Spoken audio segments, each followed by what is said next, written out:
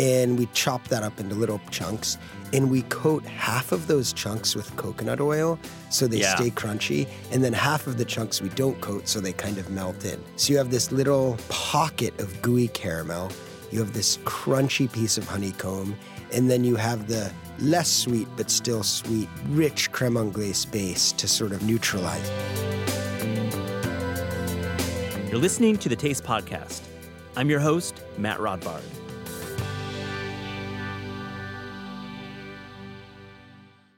On this episode, I catch up with Ben Van Leeuwen, the co-founder of a namesake chain of ice cream shops and freezer section staples. I invited Ben on to talk about what inspires his exacting, hyper-creative flavors. We also talk about the ups and downs that come with running a growing consumer food brand. Don't like ice cream? Well, what the is wrong with you? But if you really don't like ice cream, you should stick around anyways and hear about one of the more inspiring stories in food.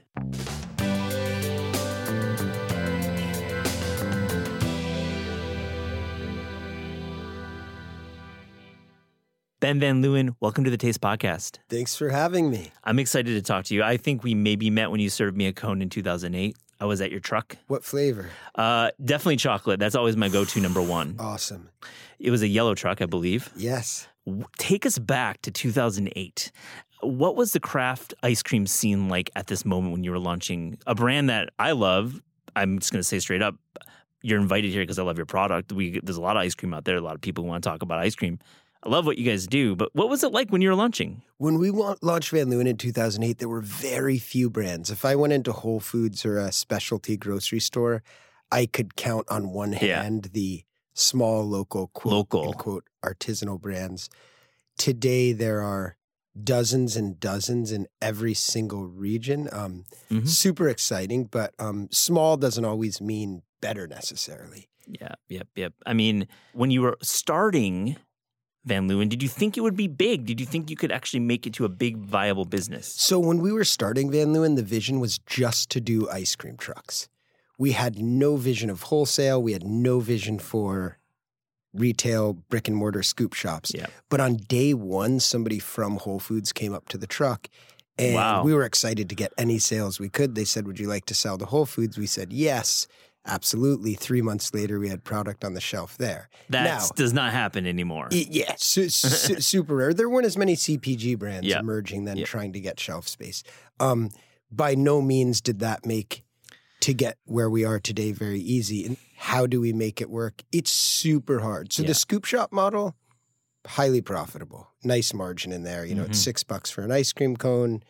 Very little labor. There's rent. Yeah. But, you know, compared to a full-service restaurant, our labor costs are lower. Exactly. The CPG channel, so selling in grocery stores, Whole Foods, Walmart, Sprouts, you know, great partners. The margins are super low. So how do we make it work? Right now, financing it because we want to grow and make it bigger. Yeah. We kind of passed the point of no return with if we sold to a few hundred grocery stores, it would work. Yeah. It's hard to be at like 5,000 to 10,000 stores and make it work financially. So you kind of have to get to like 20 or 30,000 stores. So we're kind of in that middle place right now. So you're trying to get to 20,000. Where are your big channels right now that you're selling? Our biggest channels are Whole Foods, Sprouts, Walmart. Yeah. And then in New York City, which is an incredible market, the tri-state area, small stores. But this is one of the only markets in the country where you can do a lot of revenue off hundreds or maybe even a few thousand small independent grocery stores. I assume that you make a lot of your money between May and September. And I want to ask you straight up if this is true, because for me, I don't want to talk about ice cream only during May through September.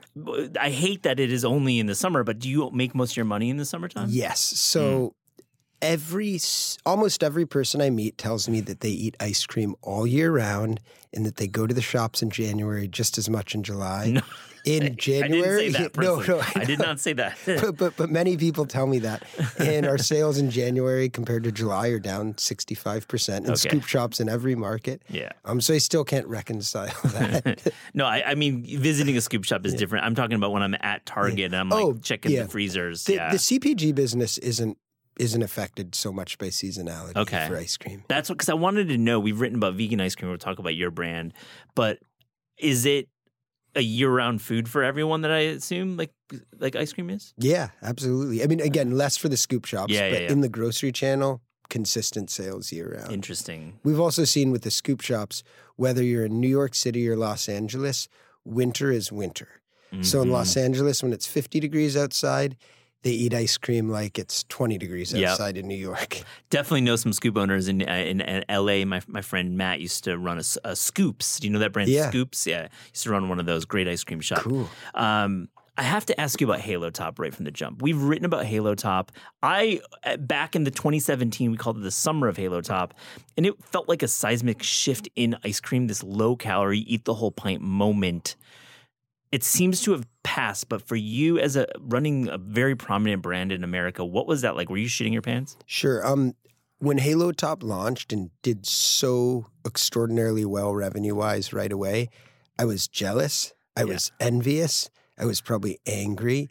And that's all ego, right? Yeah. They generated probably 200 times our wholesale revenue in 2 years, and we'd been in business 10 years.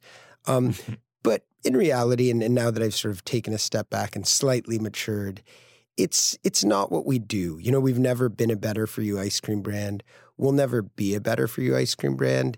It's not what gets us excited. Our tagline is a life without anything good is bad. And it's really genuine to us. And what we mean is like, if you're going to do dessert, do it right. Like go all the way. Like there's tons of really delicious, healthy foods. Lentil soup, avocado toast, fans of both. Sardine sandwich. Tin fish, big. Yeah, so we don't understand trying to make a watered down version of dessert that you can eat a pint of every day. Yeah. Like why that's a thing. But some people like it. And certainly if you're, diabetic or can't have sugar, I agree. Great. There are some health restrictions, same with vegan too. But has that kind of fad faded a bit? The low calorie, very light aerated ice cream or quote unquote ice cream? What's interesting, the better for you products are cyclical, but the better for you attributes are what come and go. So I think in the 80s it was low-fat frozen yogurt, sure. And sugar was fine. Nobody was talking about that. Right. When Halo Top came along, it was, low calorie. And now it's still low sugar, but more keto, but now keto's fading. So they kind of go up and down. But we also, I don't want to apply better for you to ice cream. Ice cream, we don't think is supposed to be good for you other than for your emotional health. It's supposed to make you feel good, be happy, and like a scoop of really good ice cream that's 18% butterfat, 8% egg yolks, no stabilizers, made with sun-cured Tahitian vanilla beans, truly makes me happy in a very deep, lasting way. I mean, maybe it lasts like 5 hours. Yeah, it has like a little bit of a halo effect, no pun intended, with Halo Top, but when you eat ice cream, you feel great. I love what you say. I agree with you fully.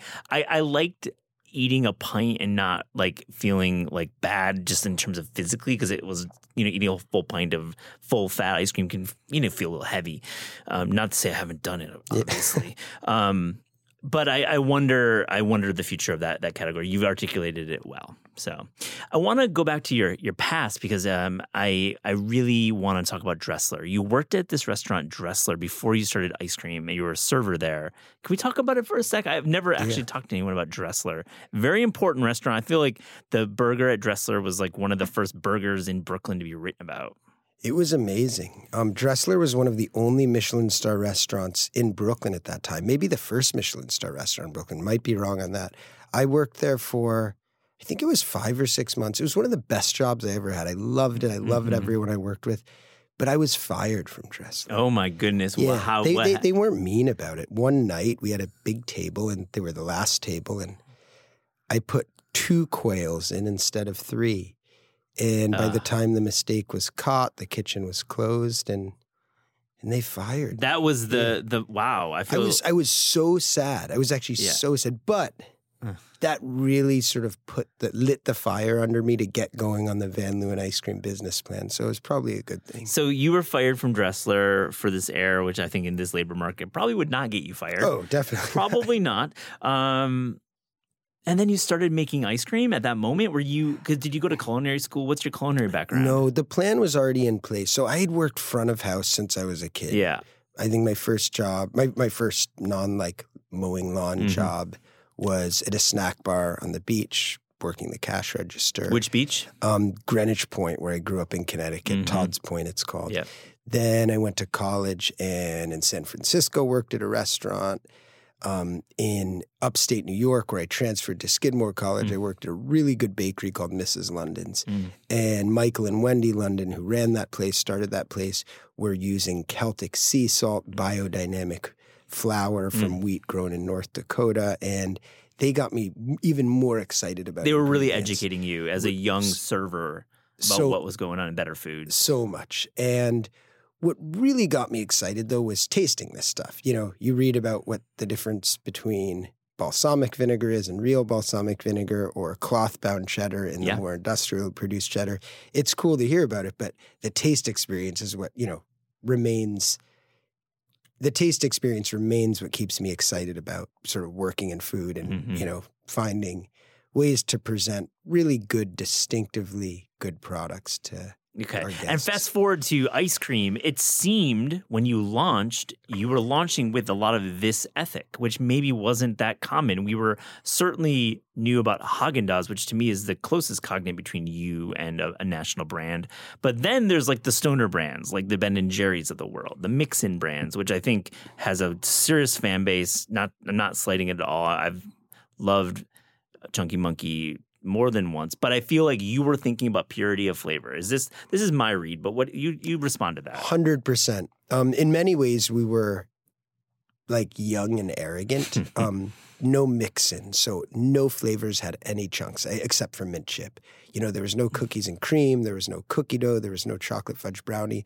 So we obsessively sourced the best possible ingredients we could find, many of which we still use. So pistachios from Bronte, Sicily. Strawberries at that time were from France, but now they're from Oregon, but ripened on the plant. At that time, it was oak barrel aged vanilla extract. And it was an awesome way to do things, but I think we weren't thinking about our guests enough and thinking about what they wanted. And when we started thinking more about that, we started selling a lot more ice cream. We did well at first. People were really excited about the products. But one of the biggest mistakes we made was our sugar level was really low at first. Not a low sugar ice cream, but we were at like 11%. And I like desserts that are less sweet, but the market wants a little more sugar. I have to admit, when you launched, I used the word muted. I felt the flavors were delicate, and I think for ice cream it can be challenging, as you said. Yeah. People are really used to that, like 13.5 to 14.5% sugar level in a high-fat ice cream. Interesting. Wow. And so you've got partners in this business, but you are the one creating the flavors, right? You're like part of that team. It's a group effort. Cool. I oversee what we call research and development and then commercialization. So figuring out how to make those flavors at scale. Yeah. But it really is a group effort between my co-founders and I, our commercialization team, our marketing team, our sales team, our retail team. So it's looking at data, it's working in the stores, it's talking to customers. It's less having a brilliant, super creative idea, because those flavor, when I say super creative, I mean a really unusual. Esoteric, because there's a scale. Those don't move. Yeah. We've tried. Before we looked at the data, we had a lot of those flavors on our menu. Yeah. And when we started looking at the velocities, we said, the Fijian fresh turmeric with coconut sugar coffee caramel shortbread isn't moving. Yeah, I mean, it doesn't sell itself on the board, I'll tell you that. I mean, right now in your shops, and how many locations do you have? We have 38 locations in the U.S. How many states? In 7 states. 7 states. Now, what's the one that moves the fastest, the highest velocity? What's the flavor of choice? Honeycomb. Wow. Yeah, honeycomb.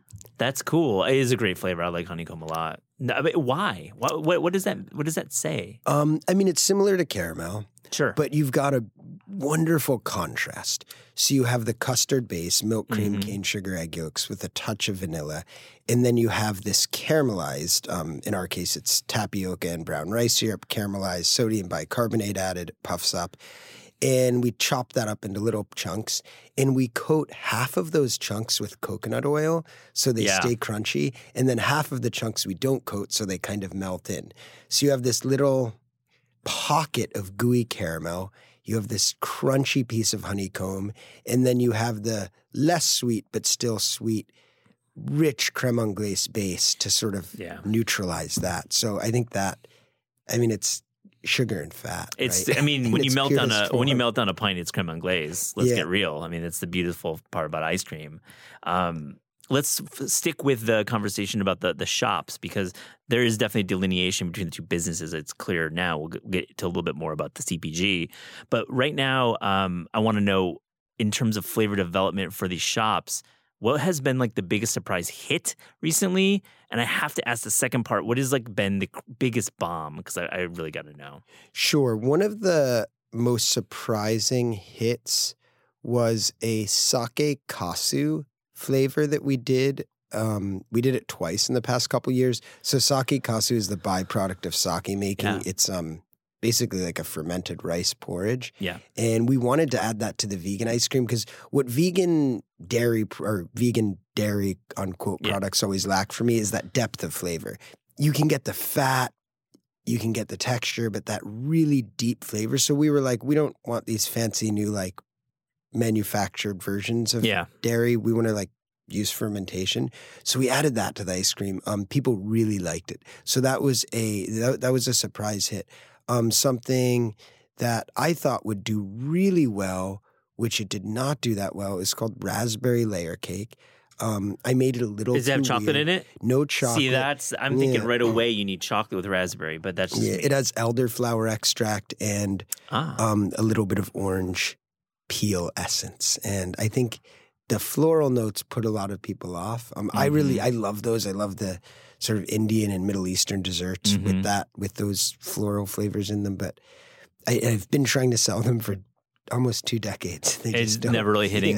Yeah. What does hit? What outside of honeycomb? Are there other flavors that really are big? They're obvious: vanilla, cookies and cream, chocolate fudge brownie, mint chip. The Earl Grey tea is a sleeper hit, actually. Yeah, that one went on as a special. Unusual sounding flavor, one of our best sellers, not only in our scoop shops, but across the country. Whole Foods, Sprouts, I think it does pretty well in Walmart as well. I've not tried it. I'm gonna have to hit that up. Shali, our producer, it's her flavor of choice. Yep. Now let me ask you about weight, because you pick up a pint of ice cream in the grocery store and you notice there's different weights. Like Breyers is always different from Van Leeuwen, which weighs different than Ben & Jerry's. What does that mean exactly? Why does some ice cream is lighter than heavier ice cream? So overrun refers to the amount of air that's pumped into ice cream. That's the key word. So if you have a 20% overrun, it means you started with a gallon of ice cream and you end up with 1.2 gallons. The more overrun you put into the ice cream, the more you're increasing the volume of the mix. So it's one attribute that will affect the mouthfeel and eating experience on ice cream. Generally, the higher the overrun, the cheaper and lower quality ice cream. The lower the overrun, the more premium the ice cream is. But it's not that clear cut. So in Italian-style ice cream called, gelato, which just means ice cream in Italian, is usually very low fat, no egg yolks, tons of stabilizers. And it has a super low overrun because there isn't as much fat, and then it's served at a much higher temperature. Yeah. Our ice cream is going to be higher overrun than a gelato, around Haagen-Dazs overrun. But we actually want more air than gelato because we're at 18% butterfat, depending on the flavor, 5 to 8% egg yolks. So we want a fluffiness because it's just too rich when you're that high in fat and that high in eggs. Like, to me, you couldn't eat enough. You couldn't really have a full cone if it was a super low overrun. Interesting. So weight is not necessarily going to be an indicator of quality. It's an indicator of quality on the extreme ends. Extreme, because Breyers is tiny. Yeah, Breyers is going to be, certainly yummy. I mean, we say like all ice cream is good, right? Yeah. Yummy, but it's not going to give you that really luxurious experience. Really, all ice cream is good. Yeah, but I guess what I mean is like between 20 and 35% overrun. Yeah.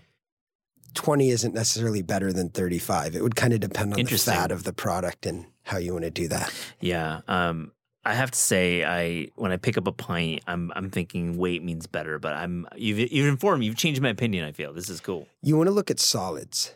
Okay. So look at if you count the grams on the nutritionals and divide that by the total grams, that'll tell you your total solids. So that's a big indicator too. Interesting. Do you get to travel for research? I feel like you've mentioned many parts of the world that inspire your flavors. And if you walk into a Van Leeuwen scoop shop, you're seeing the world in front of you on the board. Do you get to do that kind of work? I don't travel specifically to research flavors. I wish I did. That sounds like a great idea, Matt. I want to start doing that. No. But certainly traveling does inspire ideas. I think right now I'm so interested in the scoop shop model and ways to innovate not only what we're serving there, but how we're serving things. So my partners and I are talking about visiting places in other countries that are maybe doing things in different ways and seeing if we can get ideas from that. Is the business still a big grind for you? I mean, there's no easy days. I mean, this seems like a full-time thing. No, there's easy days, there's hard days. I mean, more money, more problems. Yeah, they say. And it's true. I mean, if a refrigerator breaks, I don't know about that anymore. Okay.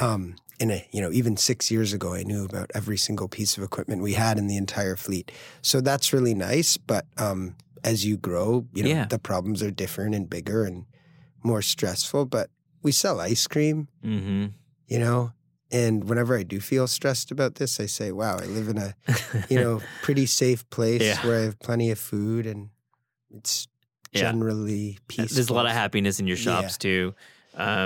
Where is your ice cream made? Is it made in one location or are you nationwide? Do you have multiple places? So we make about half of our ice cream at our own factory in Greenpoint, Brooklyn. And the other half is co-manufactured at different factories around the country. I see. So you have like that co-manufacturing model around the country. Yes. And 3 years ago, if you would have asked me, I would say, Matt, I'm going to build my own factory. As I've learned more and as construction costs and the cost of materials have skyrocketed, the factory I'd want to build that would make sense for us would cost $150 million right now, which it is in no way possible for us to do. So, credit market's tough to get money right now. It's not easy. And we love co-manufacturing ice cream because it's really easy to make good ice cream. It's all about formula. Process is important, but it's objective.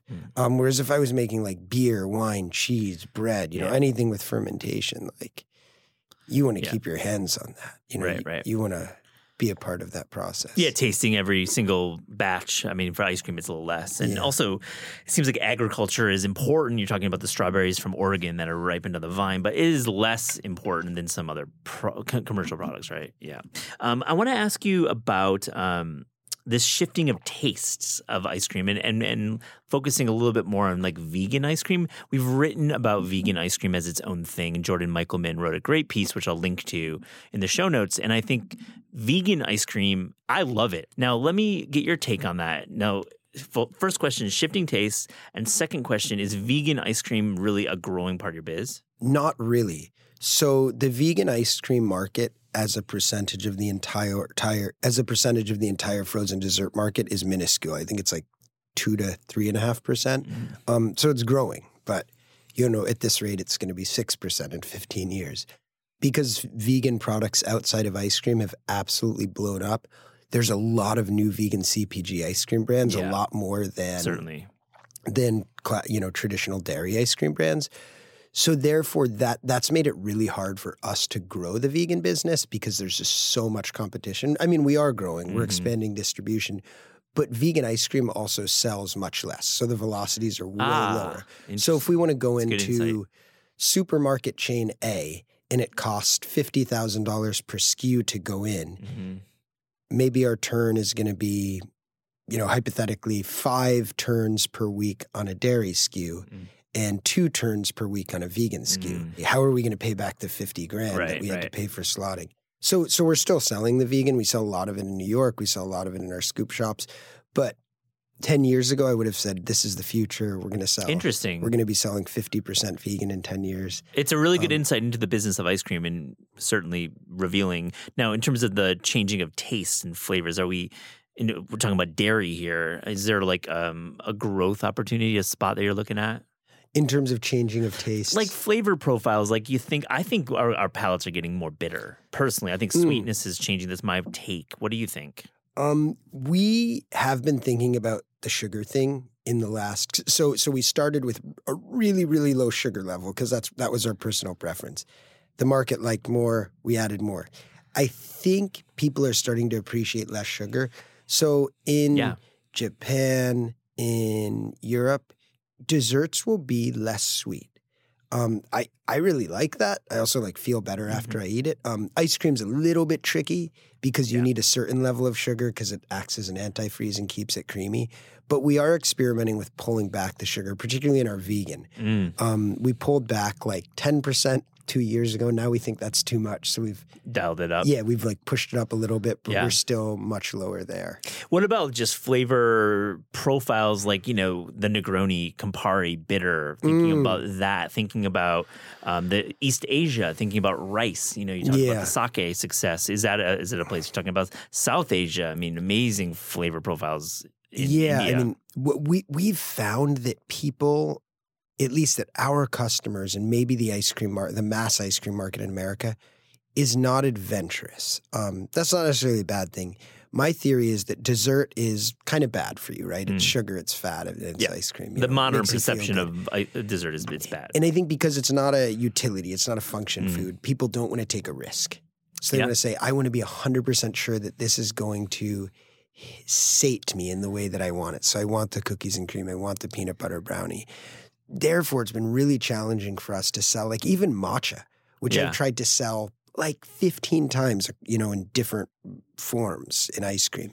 And it just doesn't move. I find matcha to be maybe the greatest ice cream flavor ever. It has that bitterness. It has a little bit of tannins that cut. It's extremely dynamic. Yeah. A scoop of chocolate you're going to have one taste and that's it. Right. That's it. One flavor is chocolate.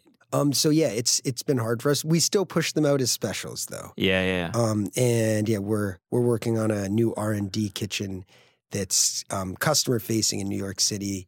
And the hope is to do 10 or 15 new flavors every week. Where's that going to be? Where's the location? We haven't found it yet. Oh, you're looking for it. Brooklyn or Manhattan? Where are you looking? Manhattan. Oh, nice. I can't wait to go. I love that idea. I love that you would have an R&D with 15 scoops. Oh, that's fun. 2008, 2009, I was reminded we had a guest on just before this recording. You had a beef with Waffles and Dinges on the internet, on Eater. You look, I mean, you're looking I don't remember. I mean, listen, this is a long time ago. I actually didn't remember this. What went down? No, I remember it perfectly. So one of my best friends who I grew up with, Dan Suarez, who now has Suarez Family Brewery, an incredible brewery upstate. Sure. He actually helped us start Van Leeuwen year one. And it wasn't that big of a deal, but he was parked in front of Trader Joe's one day, and Thomas from Waffles, if I remember correctly, I think he usually parked there. And, I see.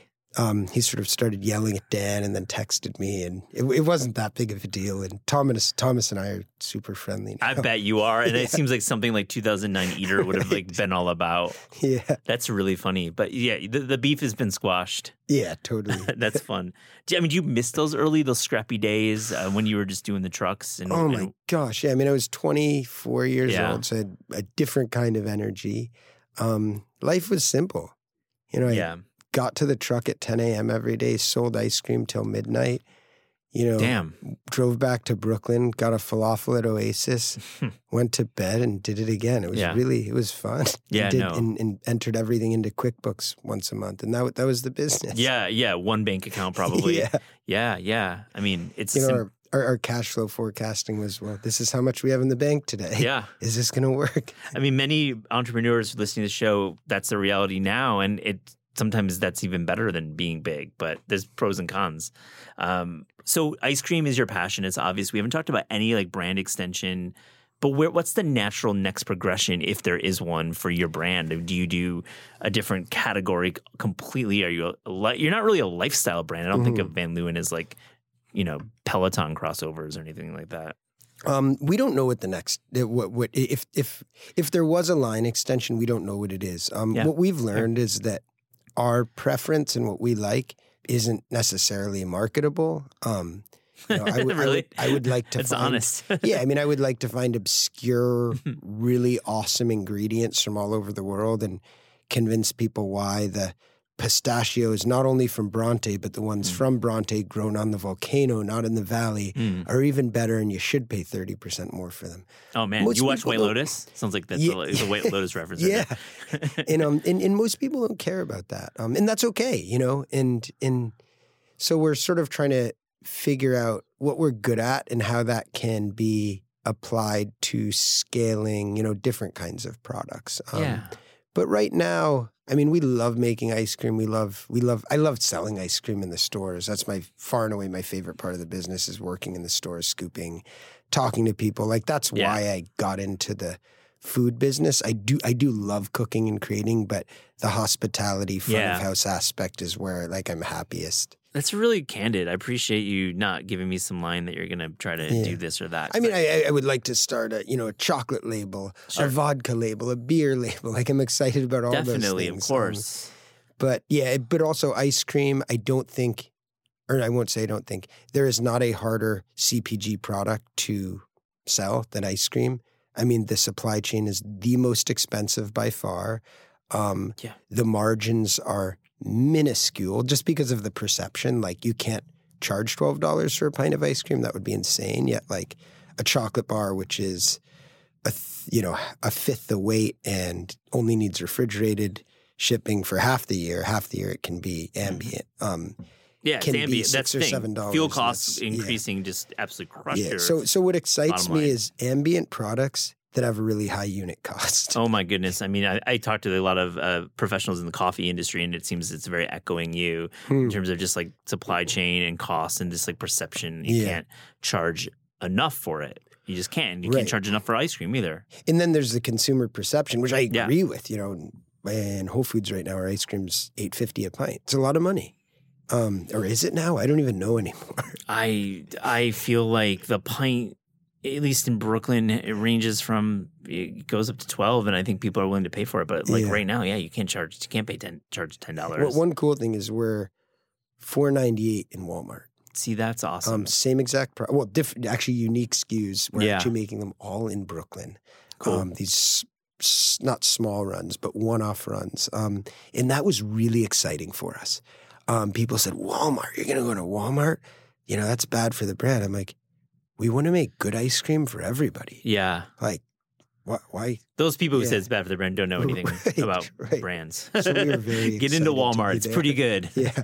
And your packaging is dope too. Like, dude, how much do you work on the actual color of each flavor?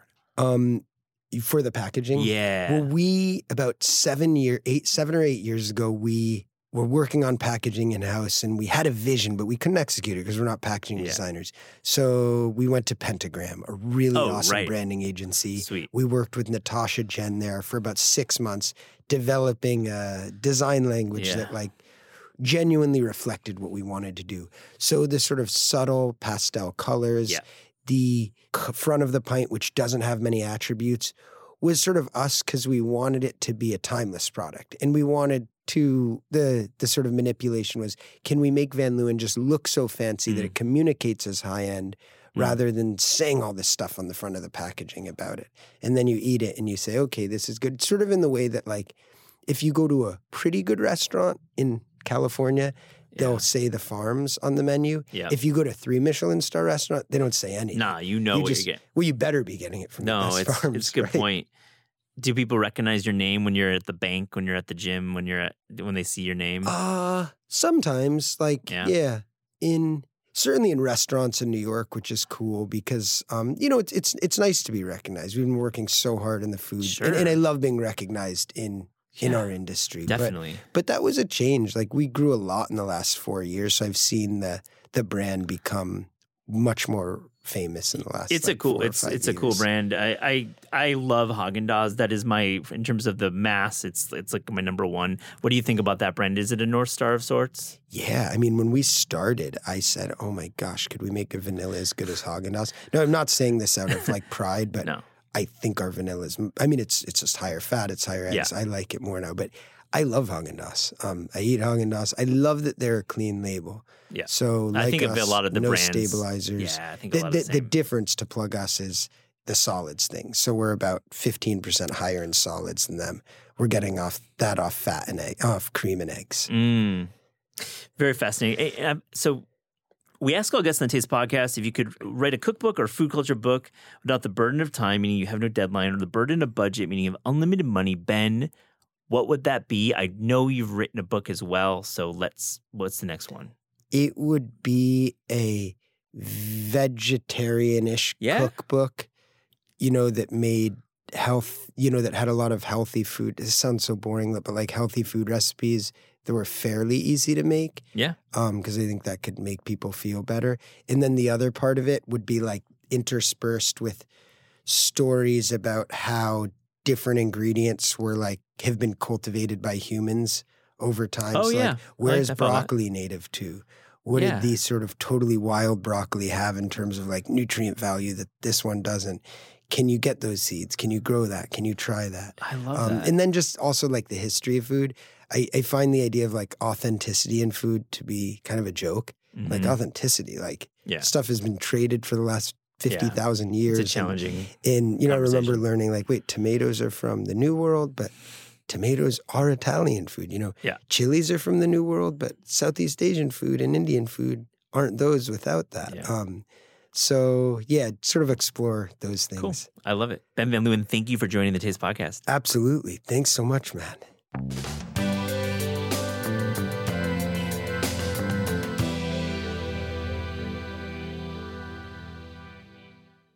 Shalia Harris joins us on the podcast. What's up, Shalia? Hey, Matt. How are you doing? Hey, good. Now, we've been chit-chatting off mic, and I wanted to get you on mic and talk about this journey that started at a meat market in Harlem sometime around the holidays, this recipe journey of yours. Yeah, for sure. And, if I'm being honest about it, I actually think it's a journey that started maybe closer to a decade ago, as it's been something that I've been thinking about for a long time and wanting to sort of recreate as this really fun dish from my childhood. And for whatever reason, last year was the year that I was like, I'm actually finally going to learn how to do this. So the thing that I've been teaching myself to make is called mchuzi wa nyama. And essentially what that translates to in my very bad Swahili is it's a meat curry or stew. And I experimented a little bit with mutton and lamb in other versions, but I've been using a lot of goat most recently. And you can really use kind of any meat as the base and sort of build from there. Cool. So we'll get into the flavor profile and how you build the flavors of the stew. But first, shopping for goat can be tricky for some. I feel like it's a wonderful protein that is widely available, high in protein and something that is used around the world and sometimes found on restaurant menus, sometimes, right? But it's like a little underutilized in the mainstream, right? Would you say it's underrated protein? Absolutely. And it's funny because it's like there's certain cultures where it's so prevalent. Like, there's not a Jamaican restaurant that I can go to in New York City where you can't find, for instance, curried goat and rice and peas on a menu. But it's like then you go outside of that, and then I think it becomes really hard to find. Yeah. It's definitely Jamaican goat curry is. It is nothing better in New York City, especially in Brooklyn. You'll find some spots there. Do you have any spots you find it? Let's just go there. Any good goat curry spots? Putting you on the spot. I know this is off our outline. Yeah, for sure. It's something I grew up with, and I'm always in search of new places. So if you have anything, please let me know. I live in Harlem currently, so I spent a lot of time at either King Barca. I've gotten their curried goat and rice and peas, which I love, and their oxtails. And then also there's a place called Kingston that I've been to as well. Cool. Now, let's talk about buying goat in the market raw when you're going to use it as ingredient. How are you looking at goat, and how are you actually ordering it at the meat counter? So it was a bit of a funny experience walking into this meat market, Casablanca Meat Market on 110th in Harlem. If you've not been, they're excellent. So you walk in, and it's a very typical butcher. You have every single cut you could possibly think of, beef and chicken and pork and lamb. And so I'm standing in line, like, trying to search for it or figure this out because I sort of get this thing where I get like, you know, like I have to have like a speech prepared or something when I'm like doing something new. So someone comes out from the back room to talk to me and he's like, you know, like, what are you looking for? And for some reason I start whispering like it's like this like clandestine transaction. Like, do you got the stuff? And he just very normally answers me, and he's like, "Yes, we have goat. We have the cabrito. We have the cabrito. Yeah. yeah. And he was like, "Yes, what do you need?" And so I start, telling him what I'm trying to do, and he suggests the best thing would be for me to get a whole neck and shoulder. So he shows me the cut. He shows me the cut, and he like cuts it into like stew pieces for me. Oh, cool. And I walk out with about, I want to say, 2.5 pounds, and they were like $8.99 a pound, and it was like the most simple, best experience. Yeah, I mean, when they cut it for you, that's pretty bomb. And so you get to your kitchen, and you're thinking back to your childhood, and you're thinking about this recipe. Let's talk about what goes into this recipe. But first, why do you like this recipe? What made you think about it over the holidays? So I think it's something that I'm always intermittently thinking about. And so I should explain. I'm originally from New England, born and raised in Massachusetts. And I have a lot of like southern roots. Like my dad is from the Mississippi Delta area, kind of like equidistant between Jackson and Memphis. And my her family's from southwestern Georgia. But growing up, because of my mom's job, we spent a while traveling back and forth to Tanzania, and specifically the city in northeastern Tanzania called Arusha. Arusha is kind of this tourist hub because it's situated very close to the Ngorongoro crater, to Kilimanjaro, to the Serengeti. So there's like a lot of like international traffic in and out, and we were there for a couple of years. So my mother taught at this local university, and my father and I would travel with her, and I do school remotely. I have really strong memories of traveling to Zanzibar, for example, and eating the food and going into all of these museums that sort of bear witness to the slave trade in that area, and, you know, conservation areas, and like seeing like lions and giraffes and elephants, and, you know, which is like sort of like a fairy tale for like a little kid. But I also have all of these really strong core memories of the food. And I remember specifically having this affinity for ugali. And so essentially what ugali is, it's a swallow food. So swallow foods are either grains or vegetables that you pound into doughs, and they're eaten alongside curries and stews and soups. Or if you are me and just obsessed with starches, sometimes you just eat it by itself. Mm-hmm. And so it's in the same family as, think of like fufu and sima and pap. And I know that other cultures also have like, you know, strong histories of swallow foods too. But instead of being made with like cassava or pounded yam or plantain, ugali is made with like a very, very fine ground cornmeal. And you sort of boil it in water until it forms that like starchy dough, which you then like take, you know, rolled balls of and dip into different foods like this, you know, stew that I'm talking about. Yeah, so it sounds like it's a food that is meant to stretch the week, right? It's meant to preserve a small amount of protein and stretch it, right? Absolutely, absolutely. And so for the longest time, it was this thing that I like sort of like talked wistfully about with my mom. And then again, just wanted to try to figure out how to make it on my own. So let's go into that. How did you make this dish, and really, did you pick it up right away? Like, did it remind you of childhood? It's funny. So the basic preparation of this dish, I'll just like give you like a base level. Is like what you do is you boil that, you know, goat or whatever meat you bought with ginger and garlic paste and salt until it's like super, super, super tender, like fall off the bone tender. And then at the same time you're doing that, you're going to make like your tomato base, which is going to involve like sauteing onions and then adding in like tomato paste and blanched diced tomatoes until they break down, and mixing that with like a curry masala. And nice. Yeah. Curry. Yeah. So it's a masala. That's like the real Yes. spice drive Yes. there. Cool. Yes. So that's kind of, there's like variations on the recipe, but that seems to be very consistent. And so at that point, that's when you're going to add in your meat, you're going to add in your stock, and then you're going to add in your vegetables, which is the part that I think is really interesting because, as with most stews, it's kind of a choose your own adventure, and you can sort of start to, iterate on it in that way. Then at that point is when you begin adding like your meat and your potatoes and your stock and your vegetables. And that's the part that gets really interesting to me because, as with most stews, it's kind of a choose your own adventure with different spices and add-ons. And for instance, like, I haven't seen this in any particular recipe, but as I've done it a few times now, I've taken to adding a couple of pinches of brown sugar. Nice. To sort of like measure out or to balance out that like lemon and tomato and the acid. And I've also, a lot of recipes call for like the Maggi seasoning, either the cubes or the liquid, which I've had a hard time finding. So I've swapped and started using liquid aminos, but still getting that kind of umami in there. It sounds great. I mean, it reminds me of like a carameled chicken or like a carameled fish, especially in like Vietnamese style, using fish sauce instead of Maggi. Absolutely. It feels like there's a little bit of that technique happening here. Absolutely. Sounds like delicious to put the brown sugar in there.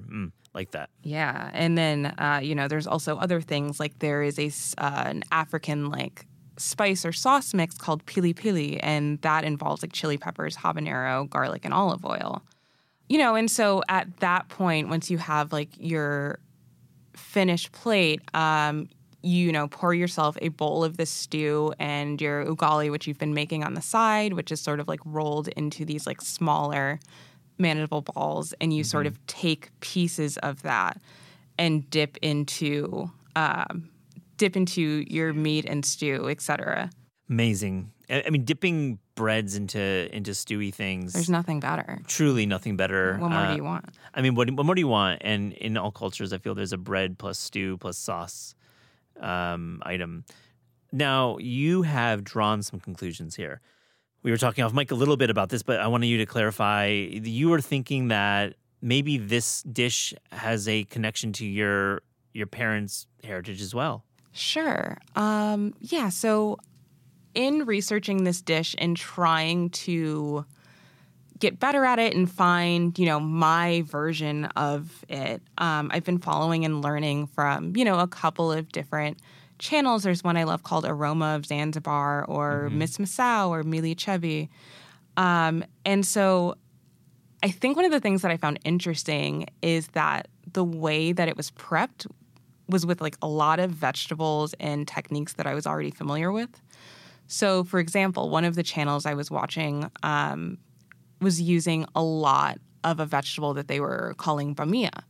And they were talking about slicing it up and sort of like placing it in your stew and letting, that vegetable thicken your stew and letting the insides thicken the stew. And so I was watching it, and I just had this moment where I was kind of just like, wait a minute, that's okra. Like, I know what that is. And I know, how to cut that up and use that in that same way in which you would do, like, for instance, a gumbo, has a very similar preparation where you're using okra in that way as a thickening agent. And, or other things, if you're talking about, like, the way that you're slicing okra or cutting it down just enough so, that you're not, it's not ending up too gooey or slimy or et cetera. And so I was watching this woman sort of explain these things, and I was just having all of these flashbacks of like growing up in my grandmother's kitchen and my aunt's kitchen and remembering like the way that they would cut up these pods, in a very similar fashion for, foods from our cultural heritage. Yeah.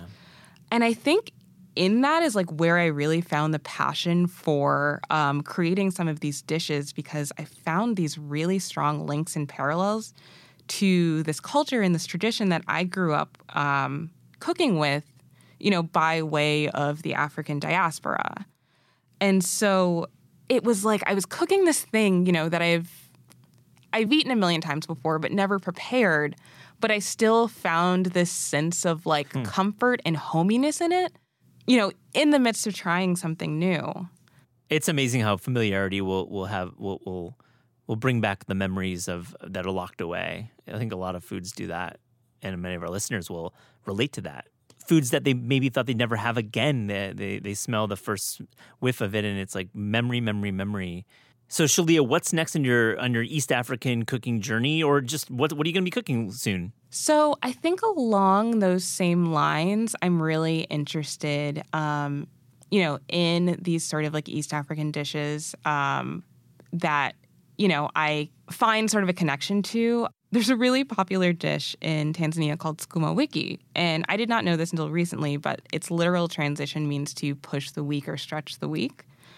And essentially what it is braised collard greens, onions, tomatoes with like small pieces of meat in it.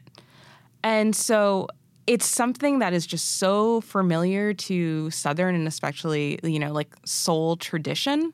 I think that's something I'm going to be playing around with and trying to explore both those similarities and the way that it differs. I think really more largely something that has been impressed on me through my food and my heritage, is that there are these links, these connections, these foods that come from somewhere. They have a greater history and a more global context. And I think lately cooking these foods feels like a way for me to honor that history. And that's something I want to keep exploring. Shalia Harris, thank you for joining the Taste Podcast. Thanks for having me.